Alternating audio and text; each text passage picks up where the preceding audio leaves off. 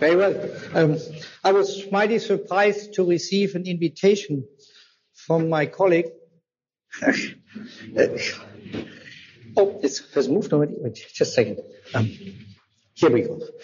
Hans-Hermann Hoppe, CC, a couple of months ago, well, almost half a year ago by now, to talk about the question or discuss the question whether AIDS is indeed a viral epidemic. It was surprising to me because in the US and in other politically correct mainstream countries, this is almost a verboten topic by now. You can't ask that question anymore. This is, it's only in rare cases. Now I understand a little better, since I have heard him now for the first time speaking, why he would be one of those free thinkers who would still ask this question. And there is plenty of reason, as you will see, to ask that question, whether AIDS is a viral or a chemical epidemic.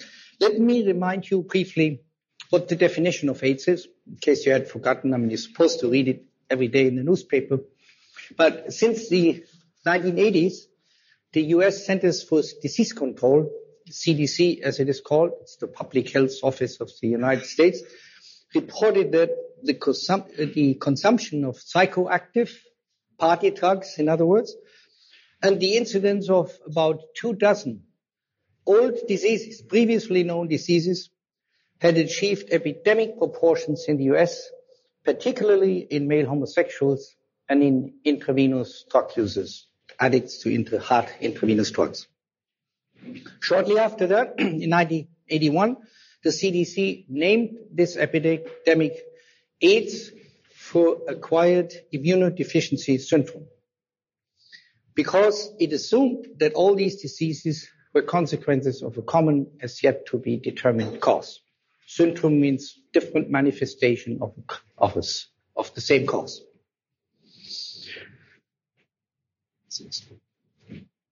The CDC definition, however, came right away with some flaws.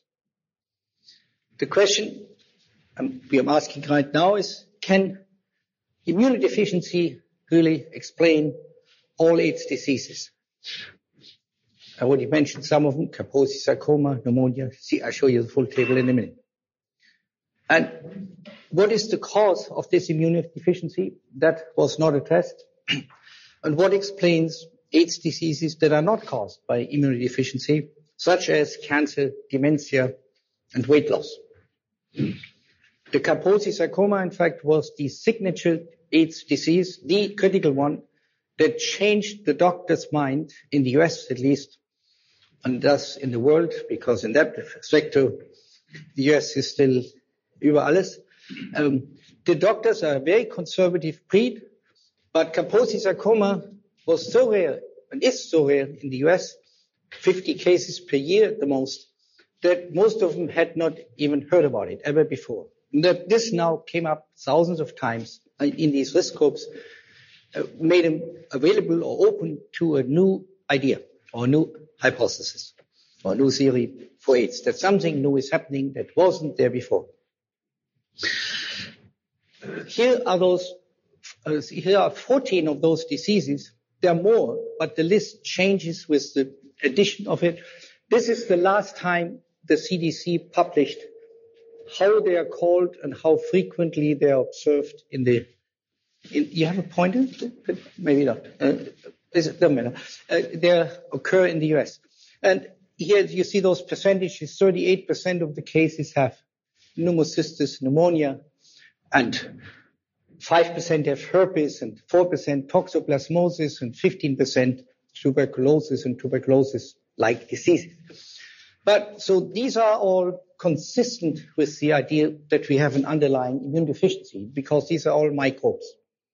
Fungus, bacteria, viruses, herpes, they all benefit from a defective immune system. But these, among them, as I said, at that time, at least initially, the signal disease, Kaposi sarcoma, has nothing to do with immunodeficiency. Cancer is independent of the immune system. It is something, a mutational event, which I'll explain tomorrow morning. It doesn't give me any breaks here. But it has nothing to do with the immune system, and it's not caused by a microbe. And so is lymphoma and cervical cancer, which they added to get it sexually balanced because it was only boys. Dementia, likewise, is not a consequence of a defective or good immune system. You can have a very good and bad immune system, be smart or be stupid. And weight loss, likewise, is not a consequence of the immunodeficiency. You can gain weight, be immunodeficient, and the other way around. So the solution came with the savior Robert Gallo on April 23, 1984. He and Margaret Heckler, Ronald Reagan's Secretary of Health and Human Services, called an international press conference in Washington and said the cause of AIDS had been found. Don't worry, in 2 months in 2 years, they said we come with a vaccine. It is a retrovirus, the type that Dr. Gallo and many of us at the time were studying, including me. I'm not studying HIV, but retroviruses. They were hotly popular because they were named as the most likely candidate for cancer virus. In Reagan's war, or in Nixon's war on cancer, plenty of money was given for the search of cancer viruses. So this was announced, and very unusually for a scientific discovery, it's more like a political or religious event without any documentation or peer review. There were no papers available at the time for the scientific world to inspect and see what the evidence was. And on the same day, that's also was not mentioned generally, the NIH and Gallo also walked over to the patent offices and patented their work, unpublished work, as an HIV test. But the test was somewhat odd. They had no way to detect the virus because Gallo had a hell of a time finding the virus. In fact, the scandal is that he probably got it from Montpellier in France, but because he couldn't find it. So what he did, he made a virtue out of necessity. He said we test antibodies against the virus instead of the virus. And that he patented. And now blood could be tested. Homo, heterosexuals, everybody could be tested. Is it positive or negative? But the fundamental inconsistency here is when you look for an antibody against the virus instead of a virus, it's like you look at a policeman instead of a robber or a criminal. The antibody is typically a sign and has been so for 200 years, ever since Edward Jenner invented vaccination in 1793, has been considered as the only and the most effective way of defending against virus. It is, in other words, called vaccination. And here we use vaccination against this virus as an indication of a disease to come, or identify somebody who should be in prison, like this girl 2 weeks ago in Germany and many others in the world, who had sex with somebody because he had antibody against the virus. For all other viruses, no exception, the presence of antibody signals to every doctor, immunologist, scientist, and layman even, that's protection against the disease. That's not going to happen again, or very unlikely, because the antibody makes it impossible. With HIV, it's the other way around, simply because it was said by the government and the government scientist that in this case it means otherwise. The disease is yet to come. Overnight, this is one of the consequences of the press release of the international press conference. The New York Times and all other obsequious media, I should say, including the Spiegel, the independent Spiegel, all fell for the virus hypothesis. They said, jawohl. All scientists said, jawohl. Nobody said a word. It was a unanimous agreement that we finally had the cause of AIDS, and now we know what to do, make a vaccine, and soon it's over, and we move on to the next problem. It was also immediately adopted by the gay interest organizations, of which there are many. In fact, some people calculate there are more AIDS organizations in the US than AIDS patients. There are only 30,000 AIDS patients, but certainly more organizations. Definitely there are. They're jogging, they're collecting money, they're running from door to door. They beat up heterosexuals or homosexuals, whatever they take serious. Or particularly, they are now after the denialists. That's the language used for scientists who have other theories. They deny. It's religious language all around. And then it was, of course, adopted immediately by thousands of frustrated virus researchers, to which I belonged, although I wasn't all that frustrated about it, but many were more than I was, who had failed to find cancer viruses in Nixon's war on cancer. They were well endowed, but we couldn't find a cancer virus. I was skeptical about this one pretty soon, so they said, okay, we are so well trained as virologists, we know so much, we can't get cancer, we have to get a disease to make us clinically relevant. Otherwise, we'll never end up in the textbooks, we'll be somewhere in the archives of virology and will be soon forgotten. So it was clearly important to find a clinically relevant disease, and AIDS came in time, and Gallo has all antennas, all senses out for politically opportune or correct solutions. And he presented it right as it was asked for. But there were already, to begin with, some of the scientific problems that showed up immediately.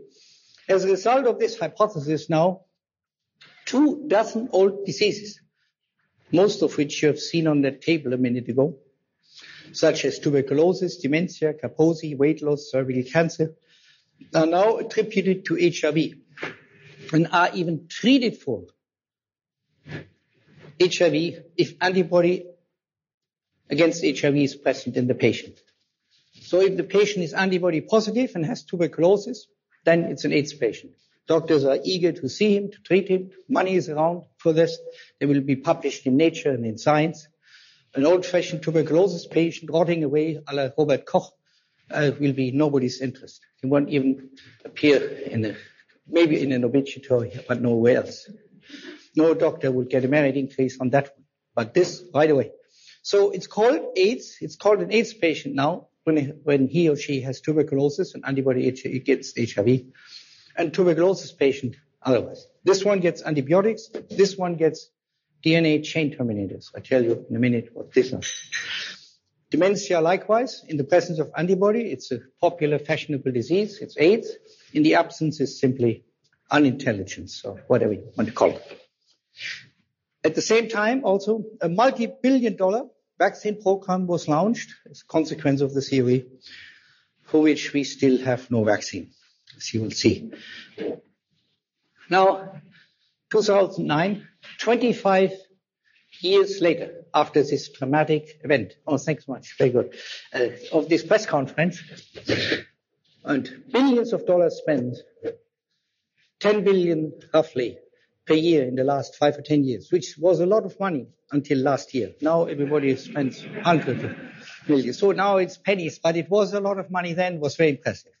It's more than was spent for all viruses history combined, for which we all have vaccines and solutions. Here we don't.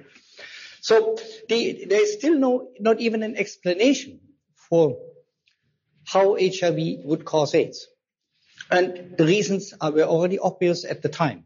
HIV cannot be sufficient for AIDS because millions of HIV antibody positives are healthy, including 1 million Americans. That was published in Science in 85, and it's now the same number. It's completely steady.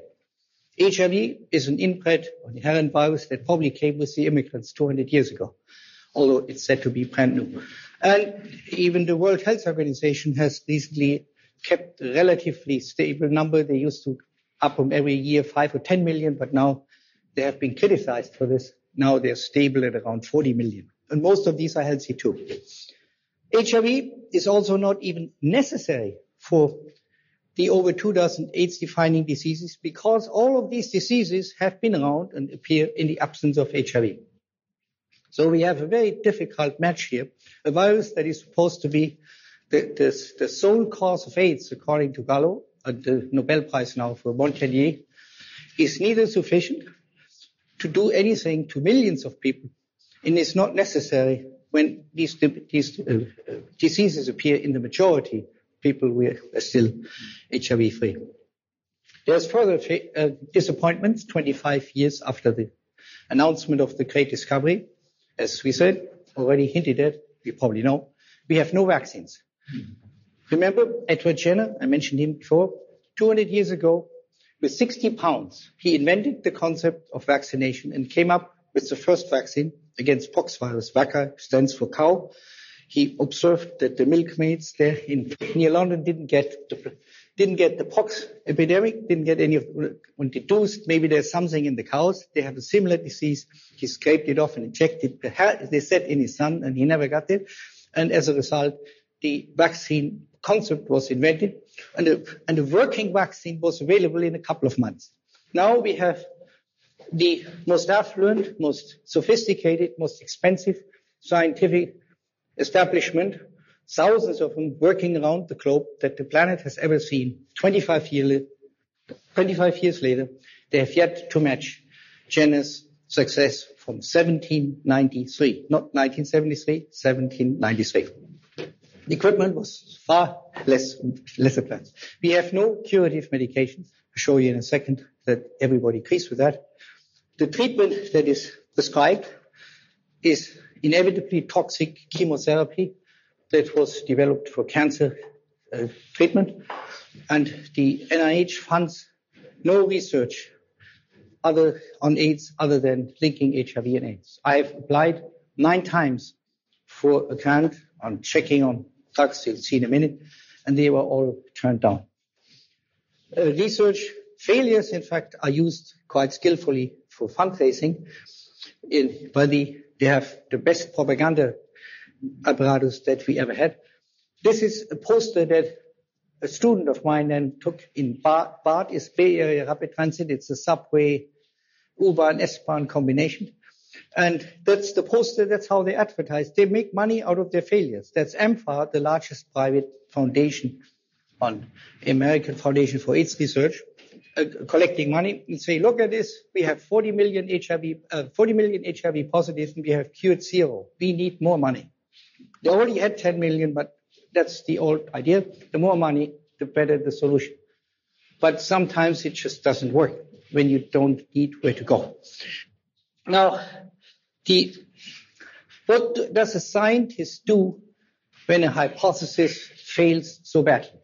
Well, at least at university, if I had a student who had spent now 25 years, 4 to 5 billion, up to 10 billion a year on a hypothesis and had got one result, no vaccine, no explanation, nothing, I would tell him, my friend, it's time to come up with a new theory. That's what science is all about. It's not a religion, it's science. When it doesn't work with one theory, then we need another. So the scientists are supposed to apply the scientific method when a theory fails, questioning it and come up with an alternative. Following our friend Einstein's, one of his many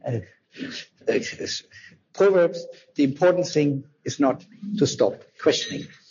And that is very, very unpopular now when it comes to AIDS and quite a few other things in science, more and more of them, in the age of political correctness that was addressed so well here already at this conference.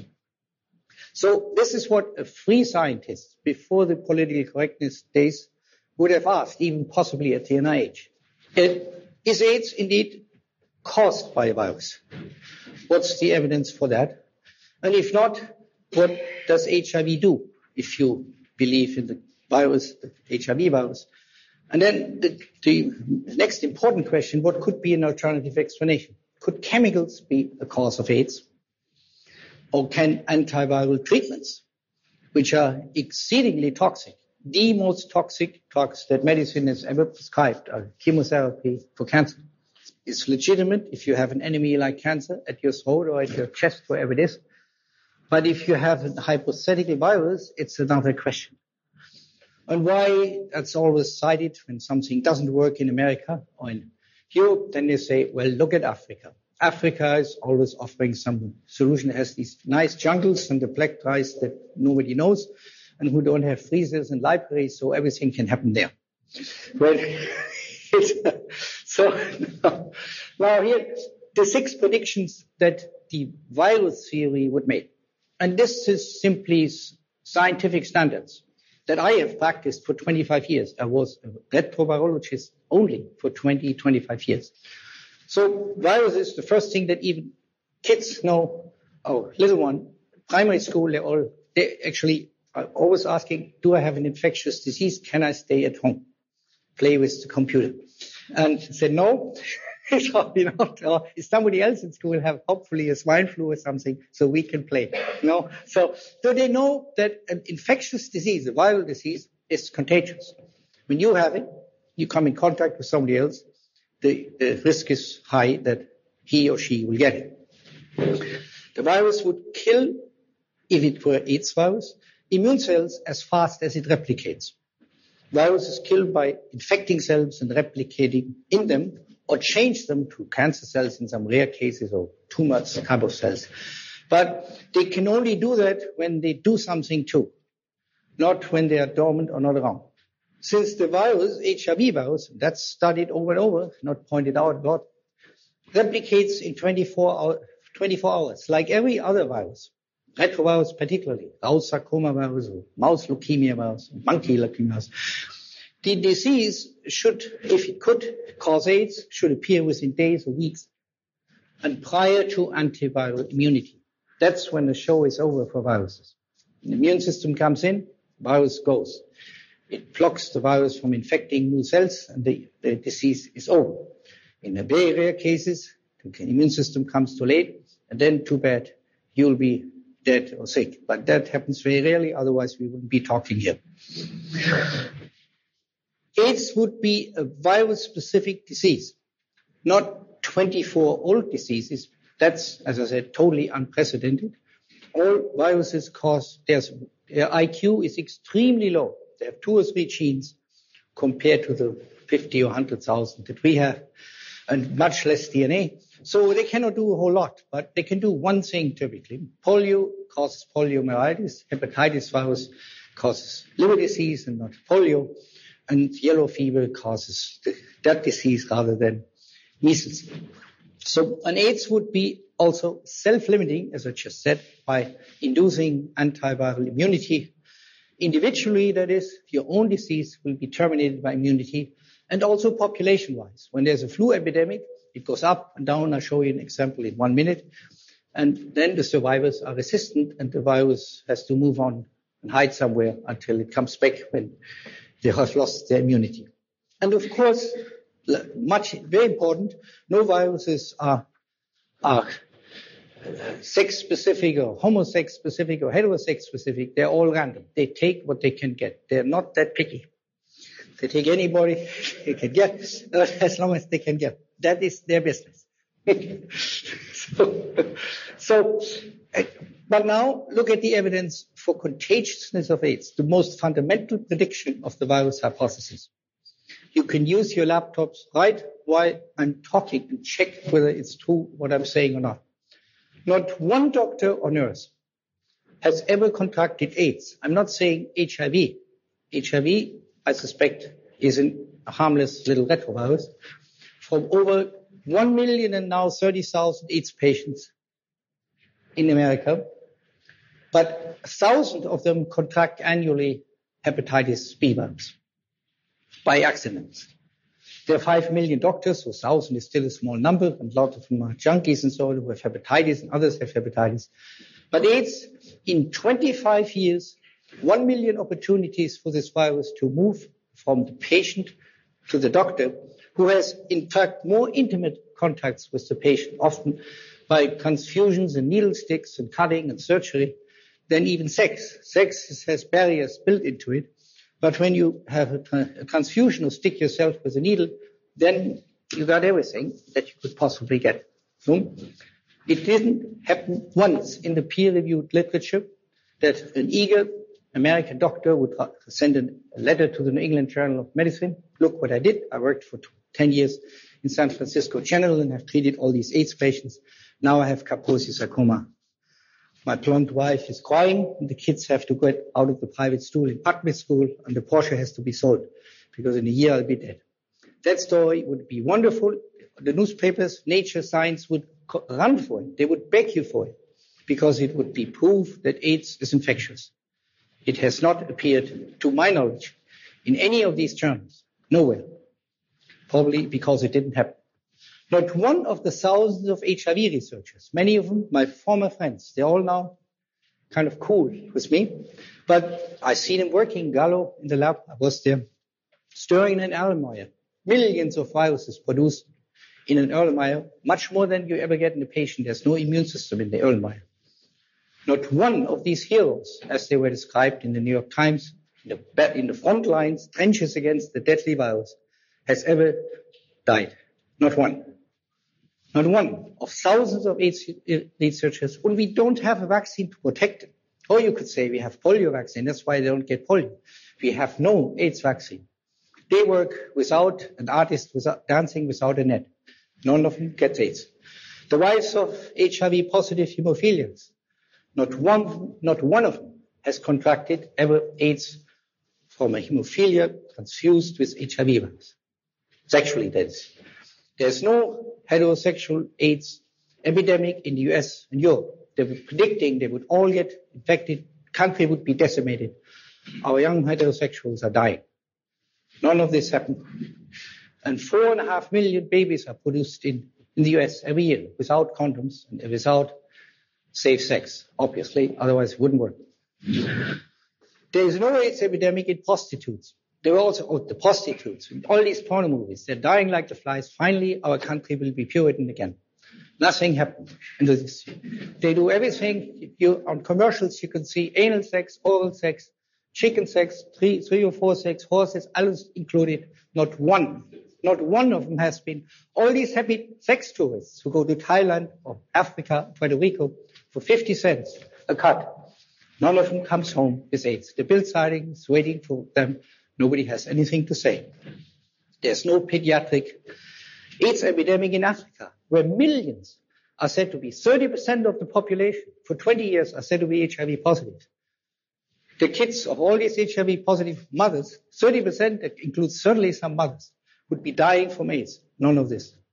So AIDS cannot be infectious. That's based on conventional standards. Here's how it's a model that meets the predicted standards that I mentioned.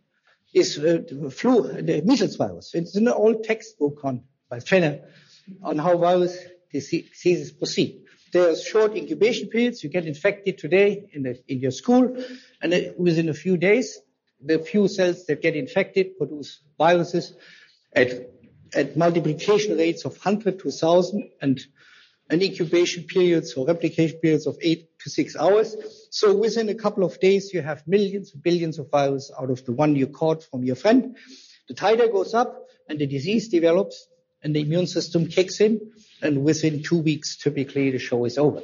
You're now immune. You have some shingles, some blisters, and you heal, and the disease is over. And this is true for flu. This is true for Rous sarcoma virus and herpes and yellow fever.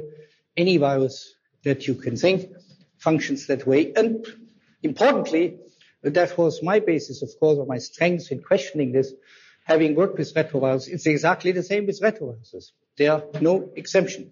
You infect a chicken, an adult chicken, with a Rous sarcoma virus. It gets a little tumor. 2 weeks later, the tumor disappears, and it makes antibody against the virus. That's the dream for the immune system in cancer, the immune surveillance, if you have an antigenic cancer. If it's made of your own genes, which is not almost always the case, too bad, the immune system cannot help. So here's the old classical flu epidemic that has been advertised by the CDC in vain now for the last 4 or 5 years. First as a bird epidemic. Few birds have died, I heard, but nobody else. For 3 years they hyped it up. Now they're hyping up swine flu. I saw all these gas masks at the airport in Istanbul. But that was a real flu epidemic. That was in an immunodeficient population worldwide after World War I, and 20 million people died. And this is from Google. This is the original data from them. Here's New York, here's London, and here's Paris, and here's Berlin. They were all about exactly the same time. This is down here, you see, this is months. In a person, it would be days. In a population, it has to go up and down, so it's millions of people. So it started off in October, and in November, end of December, it was practically over. That's how AIDS should have looked if it had been as the New York Times and Gallo described it in 84. But it doesn't happen. Now, the prediction that the virus is pathogenic after a short time is not met by AIDS as HIV. It only causes it because they have now millions of HIV positives who are healthy. So they had to invent something to connect disease with the virus. And they invented what's called a long latent period. They said this is a slow virus. It infects you today and causes the disease only 5 or 10 years later. What it does in those 5 or 10 years has, with 25 years, billions of dollars, not been figured out. But they insist in this idea that it's a slow virus.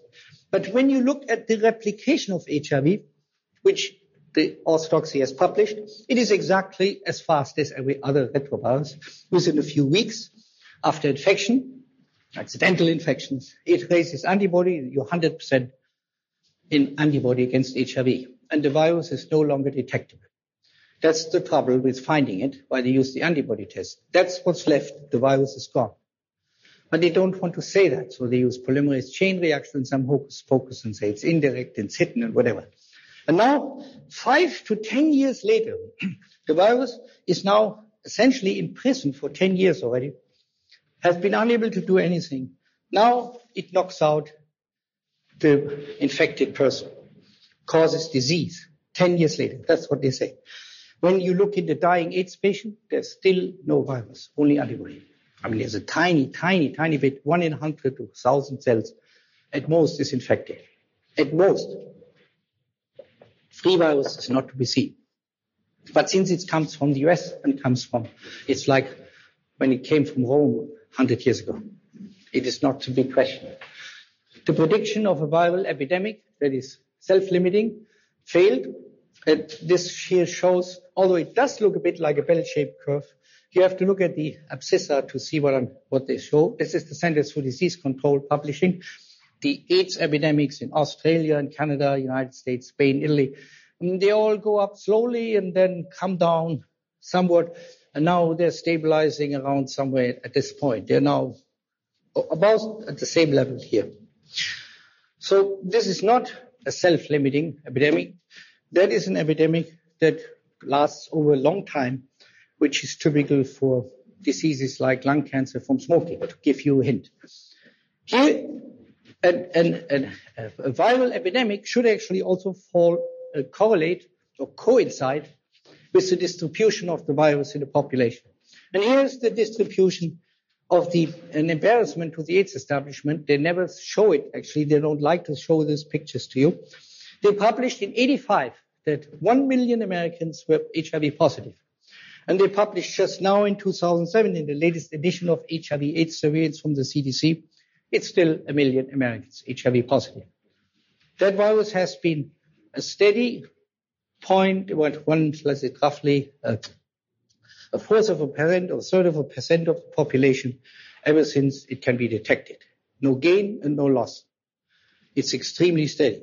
That is the hallmark of a long-established virus. Herpes virus is 30 or 40%, papilloma virus 60 or 70%, completely steady, stable, typically relatively harmless passenger virus. They are there for when a new virus does this, exactly as the flu thing, and then goes down.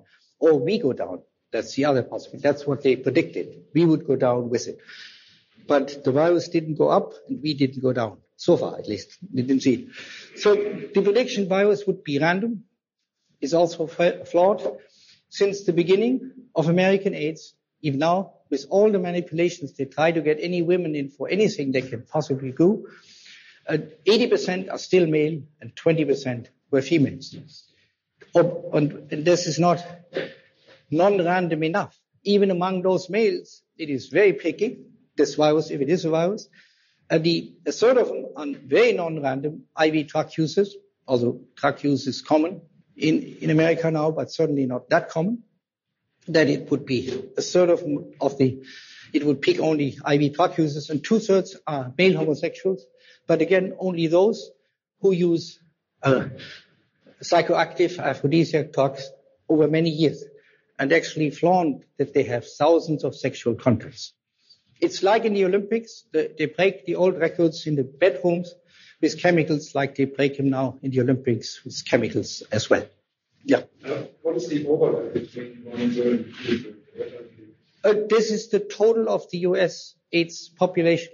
Or AIDS. Are they separated? Yeah, they would be separate. Yeah, they say, they list these as IV drug users. They have also overlap between them. But roughly 1/3 in the US are IV drug users, and 2/3 are said to be male homosexuals. And there is 5-10% left for hemophiliacs and things like that. And then there is, of course, a normal incidence of these 20 diseases. They haven't disappeared. They have all been there before, except at a very low rate. Nobody paid attention to it. So it's highly non-random, which is totally uncommon for a virus, as I said. So the conclusion then is AIDS cannot be a viral epidemic. It is not contagious. It is highly non-random, risk group specific. In the US and Europe, Africa is of course the exception there. We can talk about this a little later. It is not self-limiting by antiviral immunity, which all microbial infections are. If they weren't, again, I would say we would not be sitting here. The microbe that could not be limited, a pathogenic microbe by immunity, would wipe us out and itself out. It's a fatal combination. And that has never happened and is independent. AIDS is independent of HIV because it occurs, if at all, only 5 to 10 years after the infection, when the virus is essentially long neutralized. So what's left for the virus? Could it be a passenger virus? Hardly anybody ever talks about them. It's the vast majority of all viruses. They do, as we say in Oakland, know nothing or hardly anything, very little. They are around for the ride like a passenger on an airplane, but they don't determine when you start and where you land and what happens in between. So many viruses are that way: reovirus, cytomegalovirus, and particularly retroviruses. All the retroviruses we have, with very few exceptions, that have these oncogenes, do actually nothing. They're harmless passenger viruses. So a passenger virus is then defined by a virus that doesn't cause a disease. A given disease occurs with or without it, without making any particular difference. You can get Kaposi sarcoma with HIV and without. It just happens right now. So HIV meets the passenger exactly, even in molecular biological detail. Only antibodies are around, I already said. Only 1 in 500 to 1,000 T cells is ever infected. That was determined with these most sensitive methods called polymerase chain reaction that detects a needle in a haystack now. We couldn't even see it until Kary Mullis had invented that method. Got a Nobel Prize for it, but he didn't help them either, because you can't die from losing 1 in 500 or 1,000 T cells, even if they were all killed by the virus. It's less than cutting yourself while you're shaving every day. You could survive that for a very long time. Expression of RNA is non-correlated. It's minimal anyway, but with a polymerase chain reaction, you find a little bit sometimes. But it could be high or low in asymptomatic carriers, and it could be high or low in symptomatic carriers. There is no correlation between the dosage or the titer of viral RNA, as low as it is, and the disease. And here's what, when that came up irrefutably 2 years ago in JAMA, what the National Institute of Allergy and Infectious Diseases, this is Fauci's headquarters at the NIH. Fauci is now the nation's leading AIDS researcher, Anthony Fauci. It has been so for 25 years. It's getting a bit old. So do I, actually. But he even more, I think. He was old already then. So what they say about the non-correlations between HIV expression and AIDS. This is a quote from JAMA, which is a very prestigious mainstream medical journal in America. They can say that. Somebody made that point earlier to do. The Spiegel can say it. They can show a few Flastigas in the Führer here and then. But if I did, it wouldn't look so good. But here, 25 years into the HIV epidemic, a complete understanding of what drives the decay of CD4 cells. That's the immune cells that HIV is supposed to kill. The essential event of HIV disease, they call it presumptuously HIV disease when not much is happening, is lacking. 25 years, Nobel Prize later, billions of dollars later, we still don't know what's happening. Montagnier just said on television, if you have a good immune system, maybe you get nothing. Just last week. But he has a Nobel Prize, can get away with it too. The findings presented by the Rodriguez et al., this is the study that showed these non-correlations most recently in the same journal, support those who favor non-virological mechanisms as the predominant cause of T-cell loss. Guess that, who that could be. I have never heard of one. Anyway, the sustainability of the current paradigm for the more than 40 million HIV-infected individuals and the more than 4 million new HIV infections per year is at best questionable. And that's the $10 billion paradigm in the US and actually the world. It's everybody follows it with Fidel Castro in Cuba locking up HIV positive Cuban soldiers because Dr. Gallo from Washington has said that's not so good. And so did Brezhnev in the good old days when the Iron Curtain was still there. And so does Dr. Gallo at the age. So can chemicals cause AIDS? Having eliminated viruses and microbes as causes, what is left? Well, here I'm consulting Sherlock Holmes. How often ever, that's what he said to Watson, his assistant. How often ever said to you that when you have eliminated the impossible, whatever remains, however improbable, must be the truth. So it's a classic Sherlock Holmes. What is it?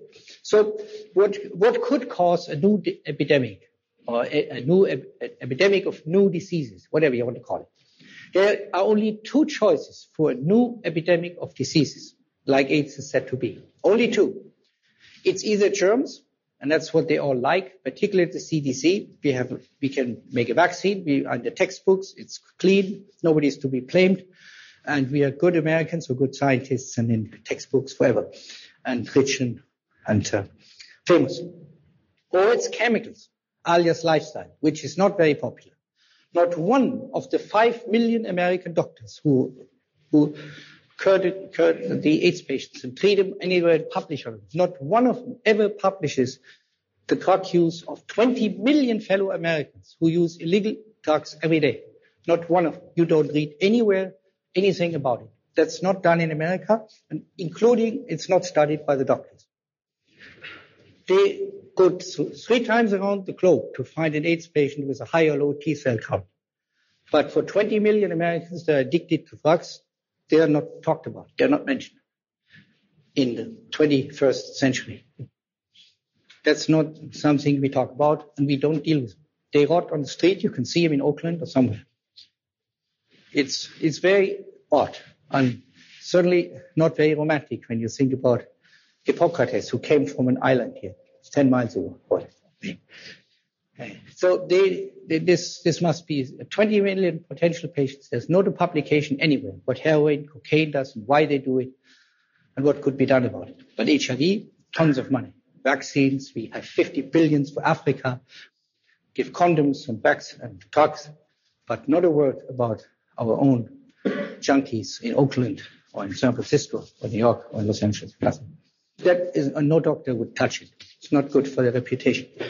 As an example of one, here the new germs was the flu epidemic in 1980, 1820, which I show. As an example for two, is the lung cancer epidemic that started in Europe and in America in the 30s with widespread cigarette consumption availability. So hardly anybody remembers now that in 1981, 3 years before HIV/AIDS, AIDS researchers had advanced the lifestyle AIDS hypothesis, again in the prestigious New England Journal of Medicine. One of the survey authors, there were 6 groups. One of them was Durac, who wrote an editorial to it. He's still working now on AIDS, but studies AZT, has forgotten about this altogether. According to this hypothesis, the massive consumption of recreational party and sex drugs like nitrite inhalants or poppers, amphetamines, cocaine, was the cause of the then new AIDS epidemic. In the US, this drug epidemic started after the Vietnam War and soon after in Europe. The Beatles, the Yellow Submarine, and the rock stars were all high on drugs and still today.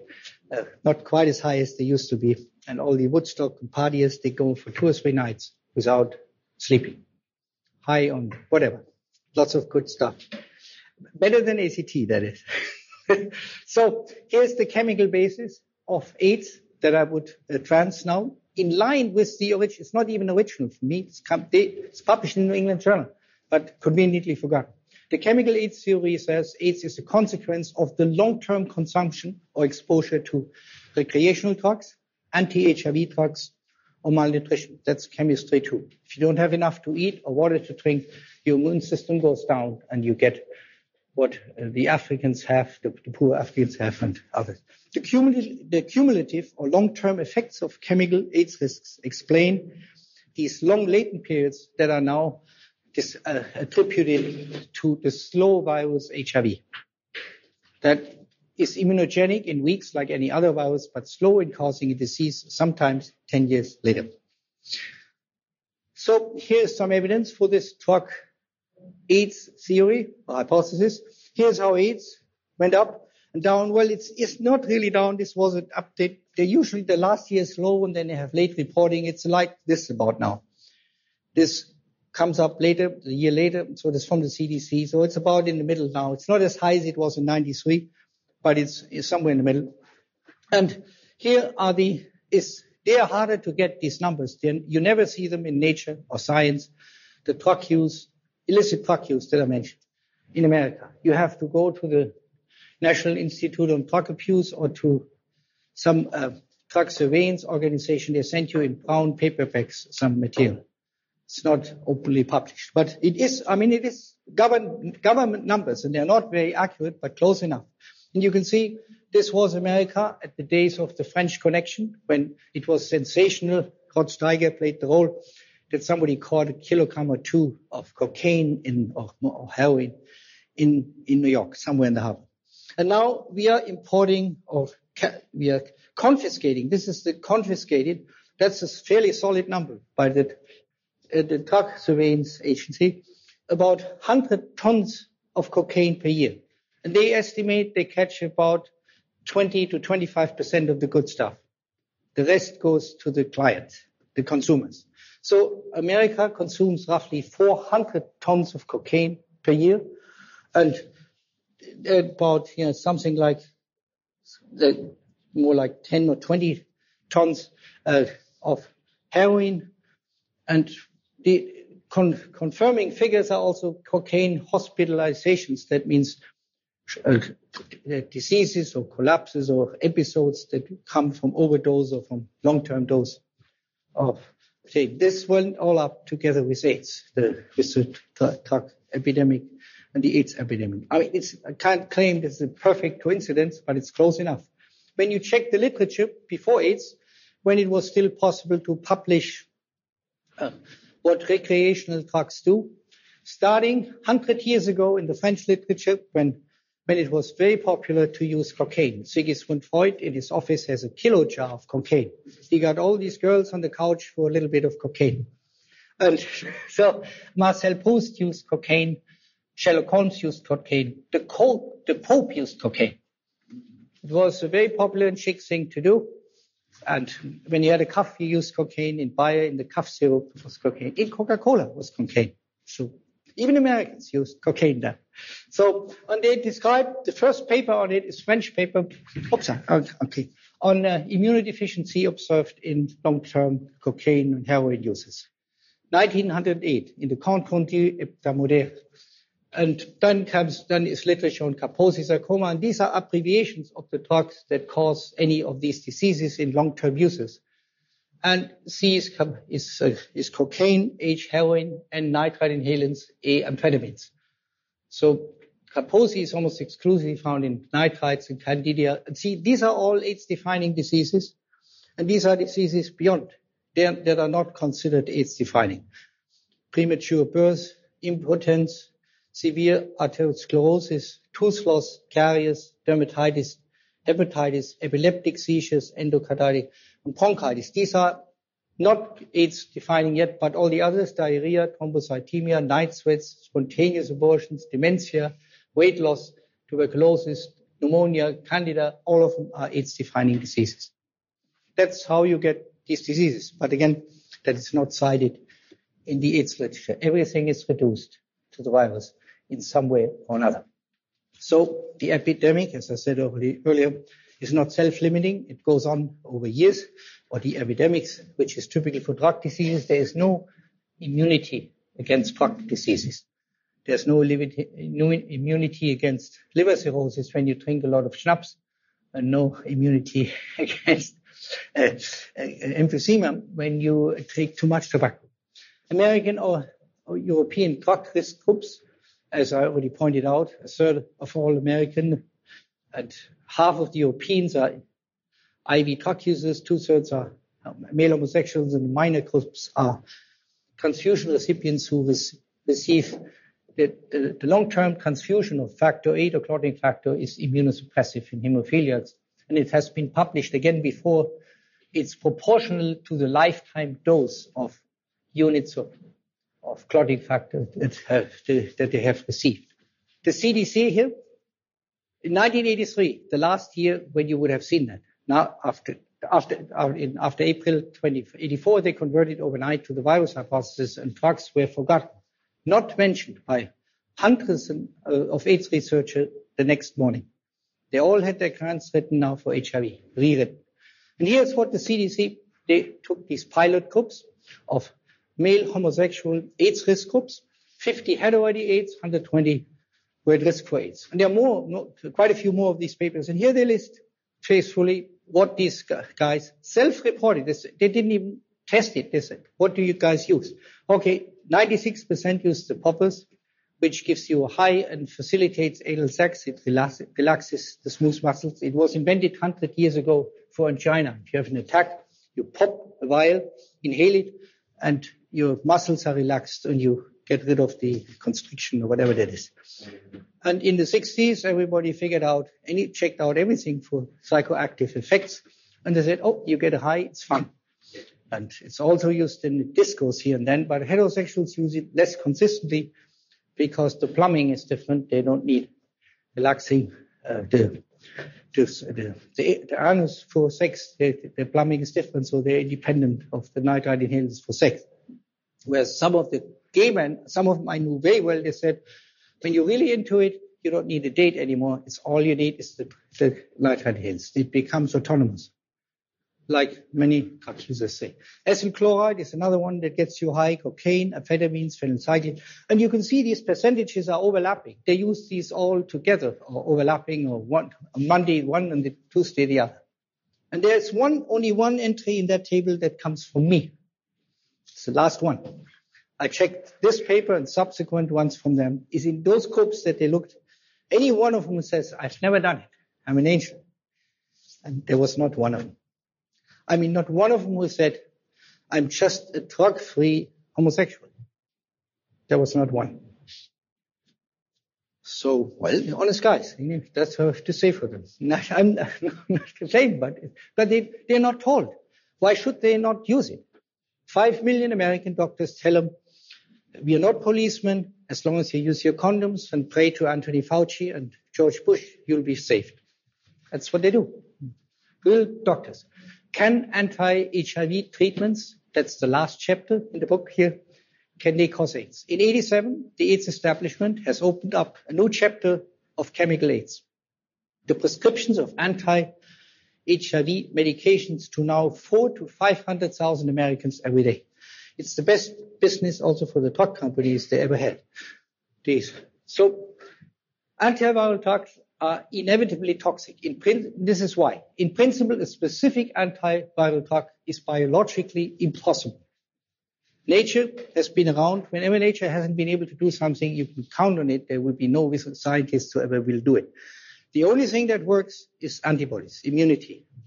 That works. And that works very well with HIV, so well that Gallo couldn't find it and almost lost his job when they fully figured out he stole it. So this is because the cell makes all macromolecules for the virus. The virus is just like you stick a program in your computer. It cannot write one sentence. It can only tell the cell what to do. And the cell makes viral DNA, RNA, and protein. So in order to inhibit the virus, you have to inhibit cellular protein, DNA, or RNA synthesis. In other words, you have to kill or intoxicate the cell.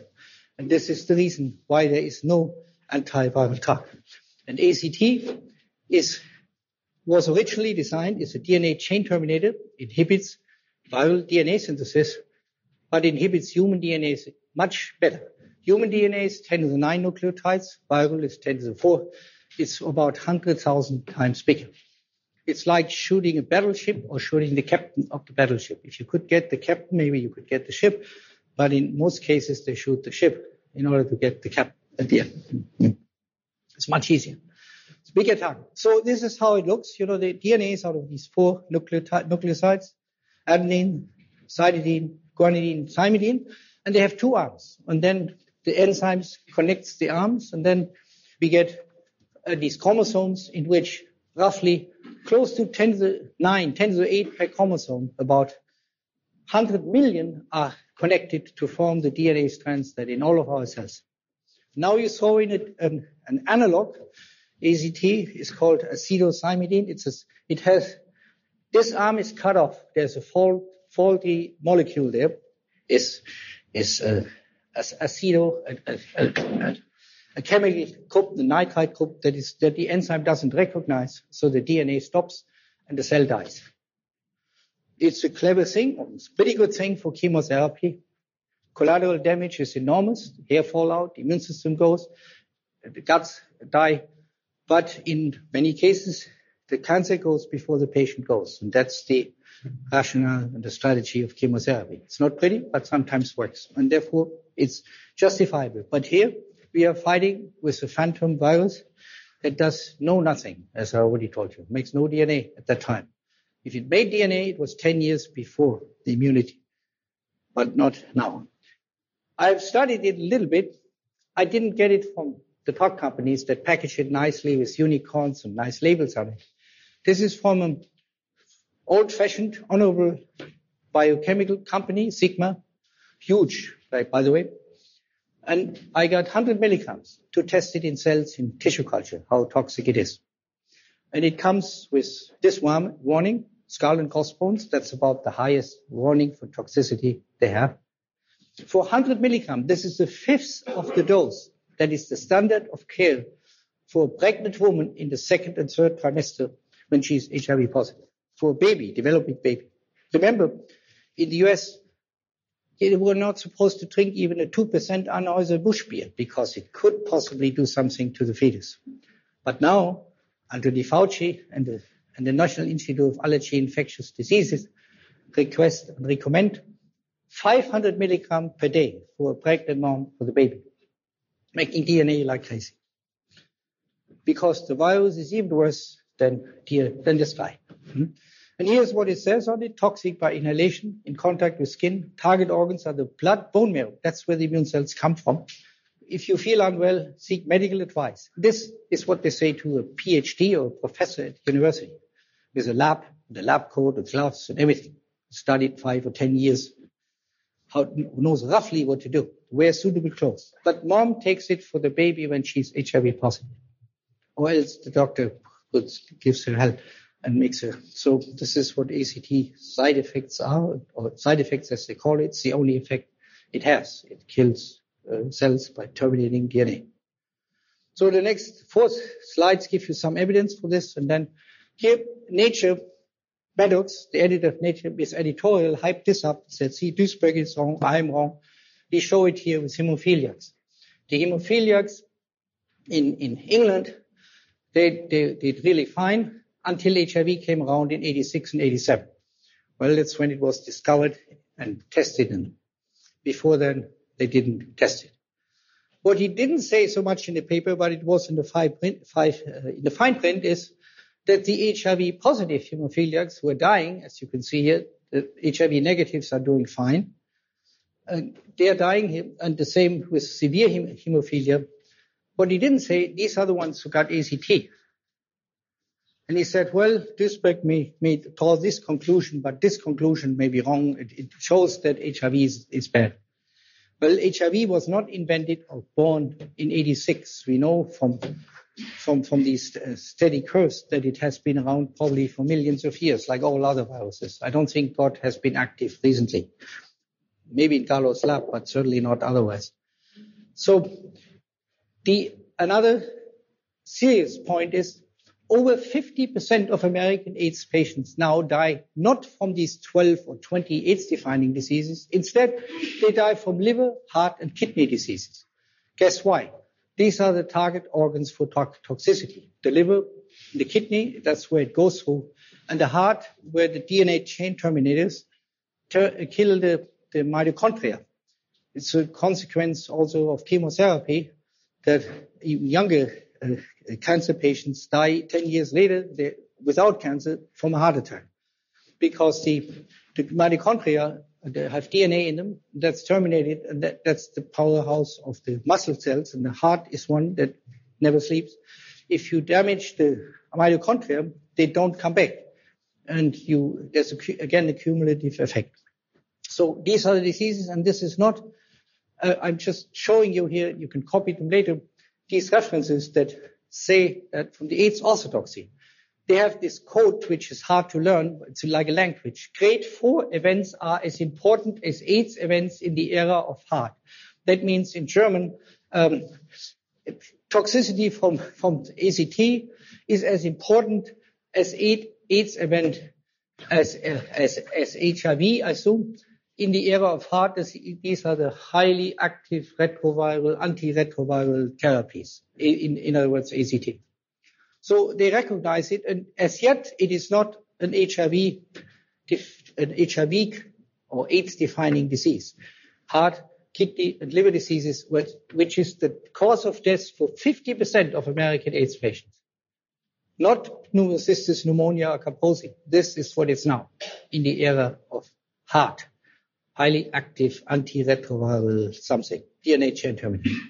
And here's an article from Lancet, very revealing, with hundreds of British and American authors, entitled HIV Treatment Response and Prognosis in Europe and North America. Their conclusion, in red, not by me, by Lancet, the virological response after starting heart improved over calendar years. In other words, they say they can inhibit whatever is there from the virus better than before.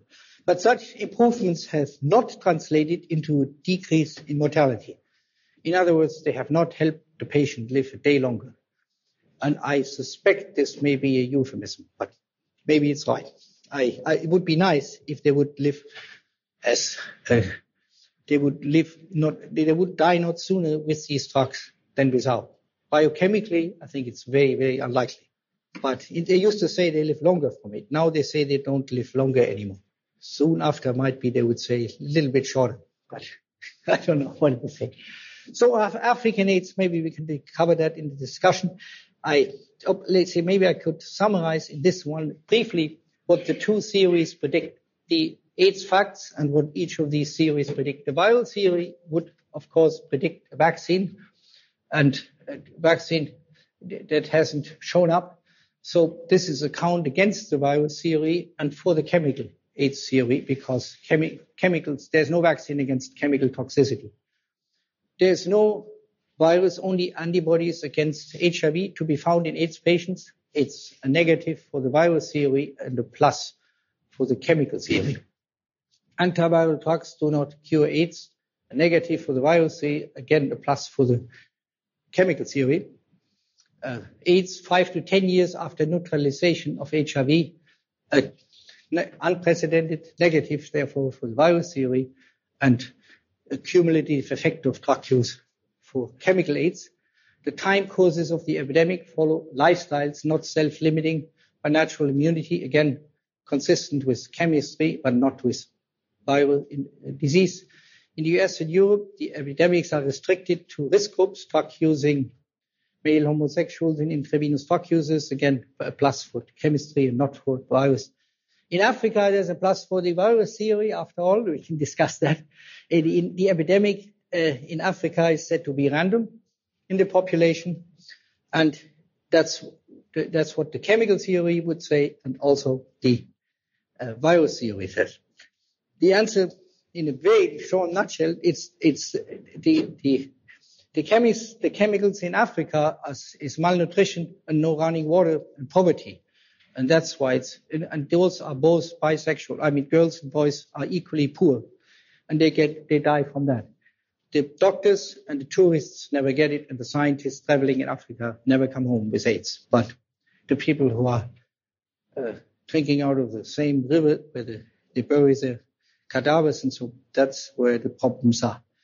AIDS, in contact infection, no contact infection for AIDS in 25 years and 1 million opportunities, very negative for a virus. No virus would make a living if it couldn't make it from one host to the next.